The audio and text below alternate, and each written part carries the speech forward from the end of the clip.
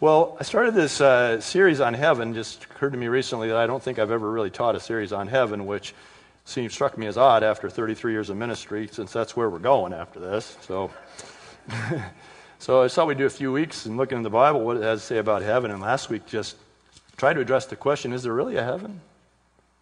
I mean, that's really an essential question. I mean, seriously, Tom, you're saying there really is a heaven after this? And you know, both from the Bible and from my own personal experience with the Lord, I am absolutely certain that there's a heaven after this. That there's no doubt in my mind that after this, we continue. The Bible says God has set eternity in the hearts of men, which means that every person who's ever lived had his eternity set in their hearts. And so that continues on somewhere, somehow, forever. And so this message of heaven is a very, very important one to me. Well, today I'd just like to take a few minutes. I know what time it is. We're getting late already. And just talk about, well, what will heaven be like? And you could talk forever about it from the Scriptures. But what if we could just get a summary? Would that be all right? I mean, where are we going after this? I think that if you had a choice and you were going somewhere on the earth, let's say you're taking one of these great vacations. Did you ever use a travel agent to take a vacation? Anybody? And God bless travel agents. I don't have any problem with travel agents. But my experience with travel agents has been, it's always been different than what they said. Because they had never been there. And they can't go everywhere, right? I don't hold that against them, but the difference between a travel agent and somebody who's been there is big. Amen. Is big. And so we're asking the question, well, what's heaven going to be like? Well, I'm kind of the travel agent here. All I got is the brochure, right? I've never been to heaven. I've studied the brochure a lot. And I found a place in the brochure where someone who's been there talks about it. So I'd rather hear from somebody. Let's use his words instead of mine. Okay? Revelation chapter 21, all the way to the back of the Bibles. Way back in the Bible. Last book of the Bible. Almost the last page of the, before you get to tables and weights and measures, which is an important part of your Bible. In case you ever have to convert a talent to a drachma or something somewhere. Never been sure why that's there. Holy smokes. But I'm ready. So, in Revelation chapter 21, this man named John, who was one of the followers of Jesus, this is many years after Jesus had died on the cross, risen from the dead. He was exiled to this island. Looked like it was going to be a bad thing, turned out to be a really good thing, because there God visited him in perhaps the most powerful vision that's ever been shown any person. And God showed John a lot of things about what's coming in human history and about what eternal life will be like. So the book has both. And in Revelation chapter 21, he's talking about what he saw in heaven. And he said, then I saw a new heaven and a new earth, for the first heaven and the first earth had passed away, and there was no longer any sea.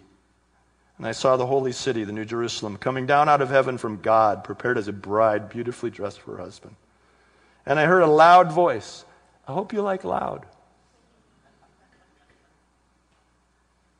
Many times in the book of Revelation, talking about heaven, it's going to be loud. And I heard a loud voice from the throne saying, now the dwelling of God is with men, and he will live with them. They'll be his people, and God himself will be with them and be their God. He will wipe every tear from their eyes. There will be no more death or mourning or crying or pain, for the old order of things has passed away. He who was seated on the throne said, I'm making everything new. Then he said, write this down, for these words are trustworthy and true. And he said to me, it's done. I am the Alpha and the Omega, the beginning and the end. And to him who is thirsty, I will give to drink without cost from the spring of the water of life. 4 essential qualities. First, heaven is going to be like this. The dwellings of God and humanity will fully merge. You know, here we are, right? This is our dwelling.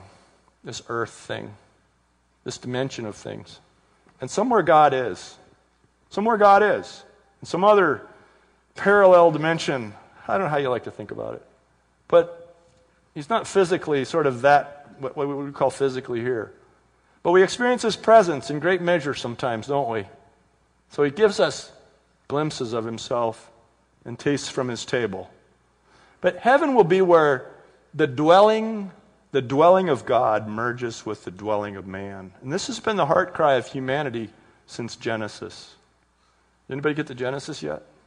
It should be there. It's the first book. And in the early creation, and however you want to think about that, it's fine. But the concept is that God created humanity as a special part of the creation in order to have fellowship with them. Created the garden as the place for the fellowship.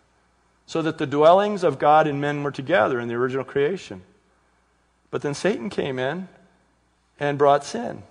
And original sin fractured that, so that in the account in Genesis, man was put out of the garden. So the dwellings of God and men were no longer together. But we were created to have fellowship with him. Sin has interrupted that. And we still have the longing, don't we? It's that holiness that nothing else will satisfy. What Pascal called the God-shaped vacuum in us. Nothing else. And we try to sort of medicate ourselves against the pain of that thing with all kinds of ways. Thousands of ways we just try to sort of anesthetize ourselves to that pain. But we keep waking up and it's still, but I want something I can't get, and the thing you can't get is God. It's to be in his presence because you're created as an eternal being. This is the Bible. This isn't me talking. This is the concept of the Bible. And so the longing of man has always been to dwell with God. And so hundreds of religions develop. And even in Israel, the temple was built with the Ark of the Covenant and the Holy of Holies and the mercy seat, where they said that's where God dwells, because man has just longed for God. Well, the Bible says then God sent his son Jesus Christ to make the bridge between man and God, and through his death on the cross, his resurrection from the dead, he exists as a living bridge between man and God, so that here we can have our dwelling in this reality, our relationship with him restored, and even though our dwelling is not yet fulfilled, we can have tastes of that dwelling now, right? So the dwellings will merge. 2 Corinthians chapter 5, if you have a Bible, flip over there for just a couple minutes here. 2 Corinthians 5, the Apostle Paul is talking all about heaven and stuff, and here's what he says, among other things. He's talking about, now we know that if the earthly tent we live in is destroyed, we have a building from God, a habitation, it says, from God, a house, and that's built in heaven. And then he talks about being clothed with what we really long for while we're in this tent, verse 4, we groan and are burdened because we do not wish to be unclothed. I mean, we just feel like we're unfulfilled. But to be clothed with our heavenly dwelling, so that what is mortal may be swallowed up by life.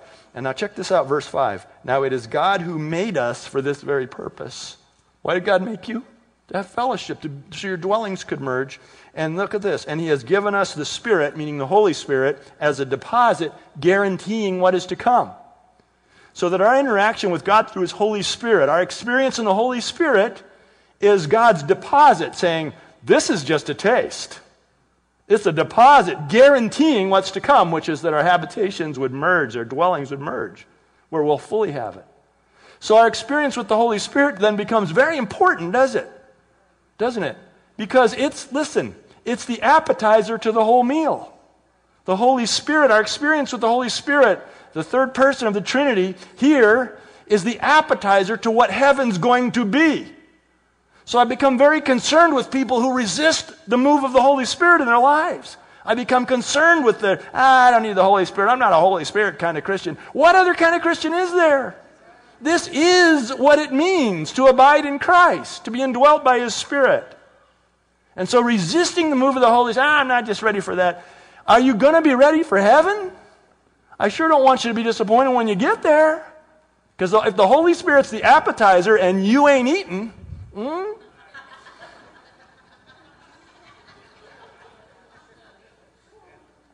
we're not trying to make anybody do anything around here. We're just trying to set a table, create an environment where you can abide in Christ. And you can experience the dynamic presence of the Holy Spirit. Because he says that's what it's like. That's what heaven's going to be like. Second, we'll be deeply comforted. Verse 4 back in our text. We'll be deeply comforted. Many of us have heard this or read it so many times. He, meaning God, will wipe every tear from their eyes. There will be no more death or mourning or crying or pain. For the old order of things has passed away. We'll be deeply comforted. Imagine God coming and comforting you. How many of you, like me, have had people come in your life at certain times and they've been a great comfort to you? Come on, raise your hand a little.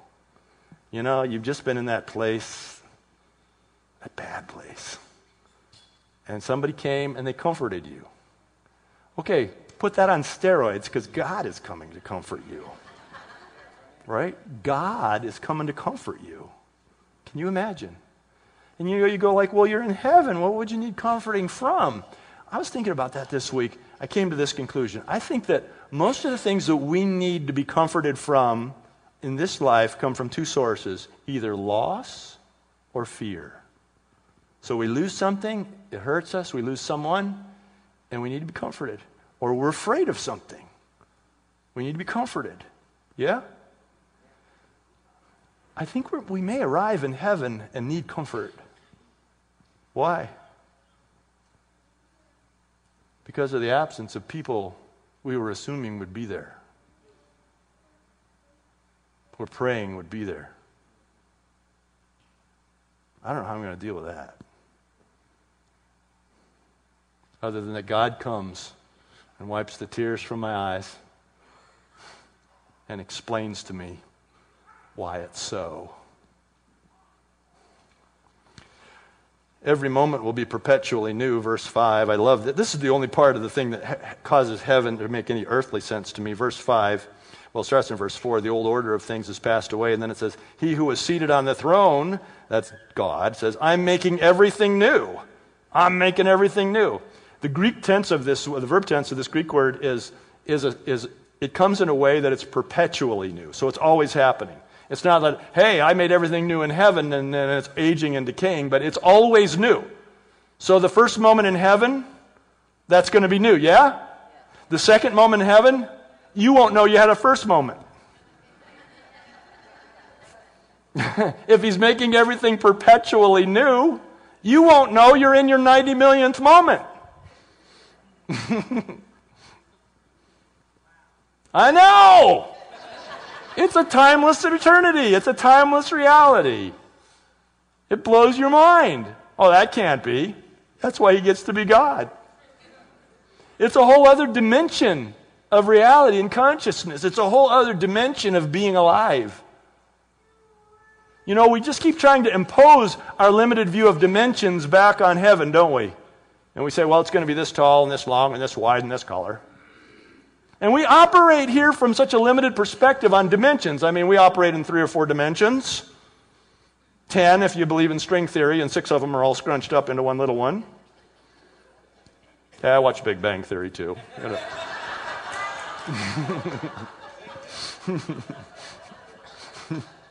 You think I knew that any other way?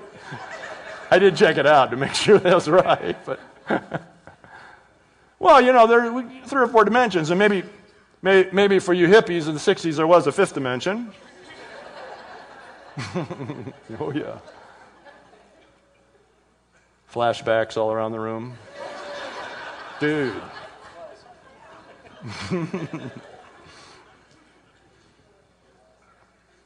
Look, we're trying to impose, we're fighting with God saying, God, I don't know how heaven could be interesting after the millionth year.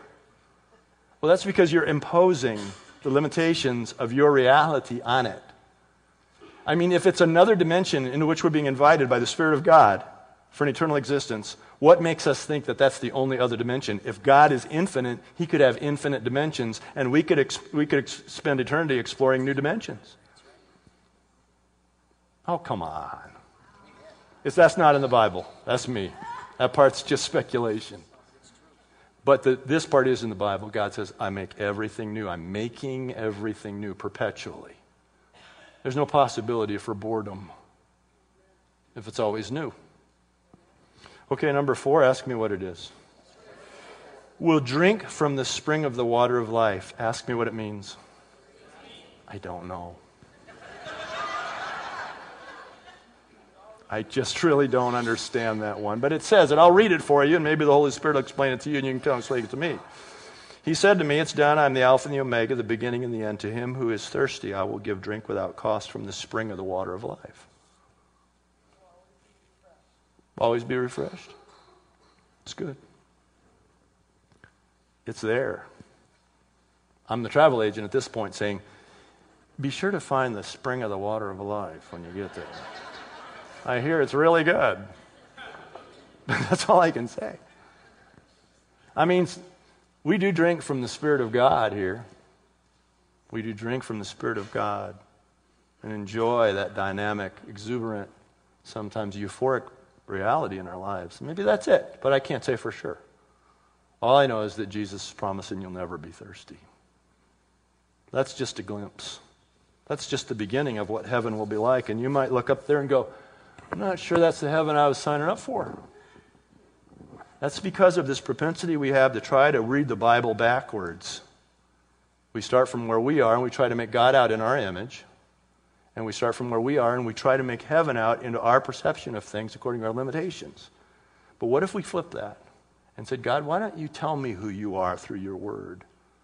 What that means. And God, why don't you tell me what heaven is? And I'm a little concerned about you if there's nothing up on that wall right now that makes you go, hot diggity, that's going to be great. I'm a little concerned about you.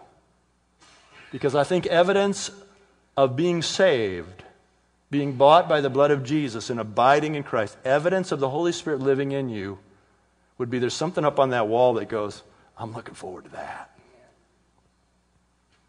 And if it's not there, I don't judge you. I don't judge anybody. But if it's not there, I'm asking you to check your connection with God. Just check your connection with God. I got to give you the last couple of verses in this, and they're a little stark, so buckle up. He who overcomes will inherit all this, and I will be his God, and he will be my son. But the cowardly, the unbelieving, the vile, the murderers, the sexually immoral, those who practice magic arts, the idolaters, and all liars, their place will be in the fiery lake of burning sulfur. This is the second death. It's hell. And he explains that in the previous chapter. You say, why do you got to go and say that? Because I don't want any of you to go to hell. Because it's as real as heaven. And you say, oh, as long as I avoid those things, I'll be able to go to heaven? No, this is an indication. It says, but the cowardly, the unbelieving, the vile, the murderers, etc. This is an indication of somebody who has not yet met Christ. Because someone who has legitimately met Christ would not be described as those things. Not because they have somehow figured out how not to do those things, but because the life of Christ is living in them, and they're finding out that though they have incidents of sin, and we all do, they would not be characterized by those things.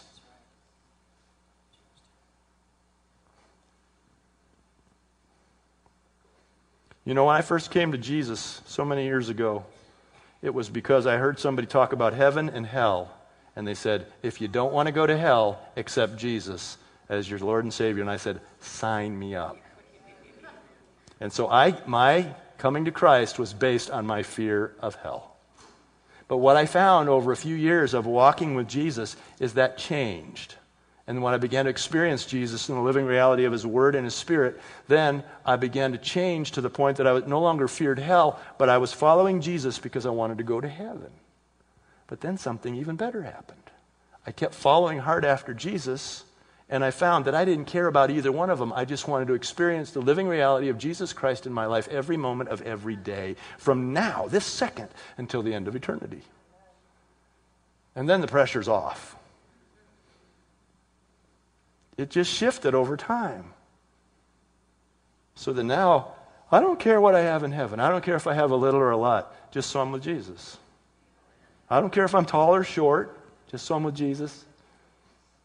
I don't care if people are following me, or I'm the last follower in the last line on the edge of heaven.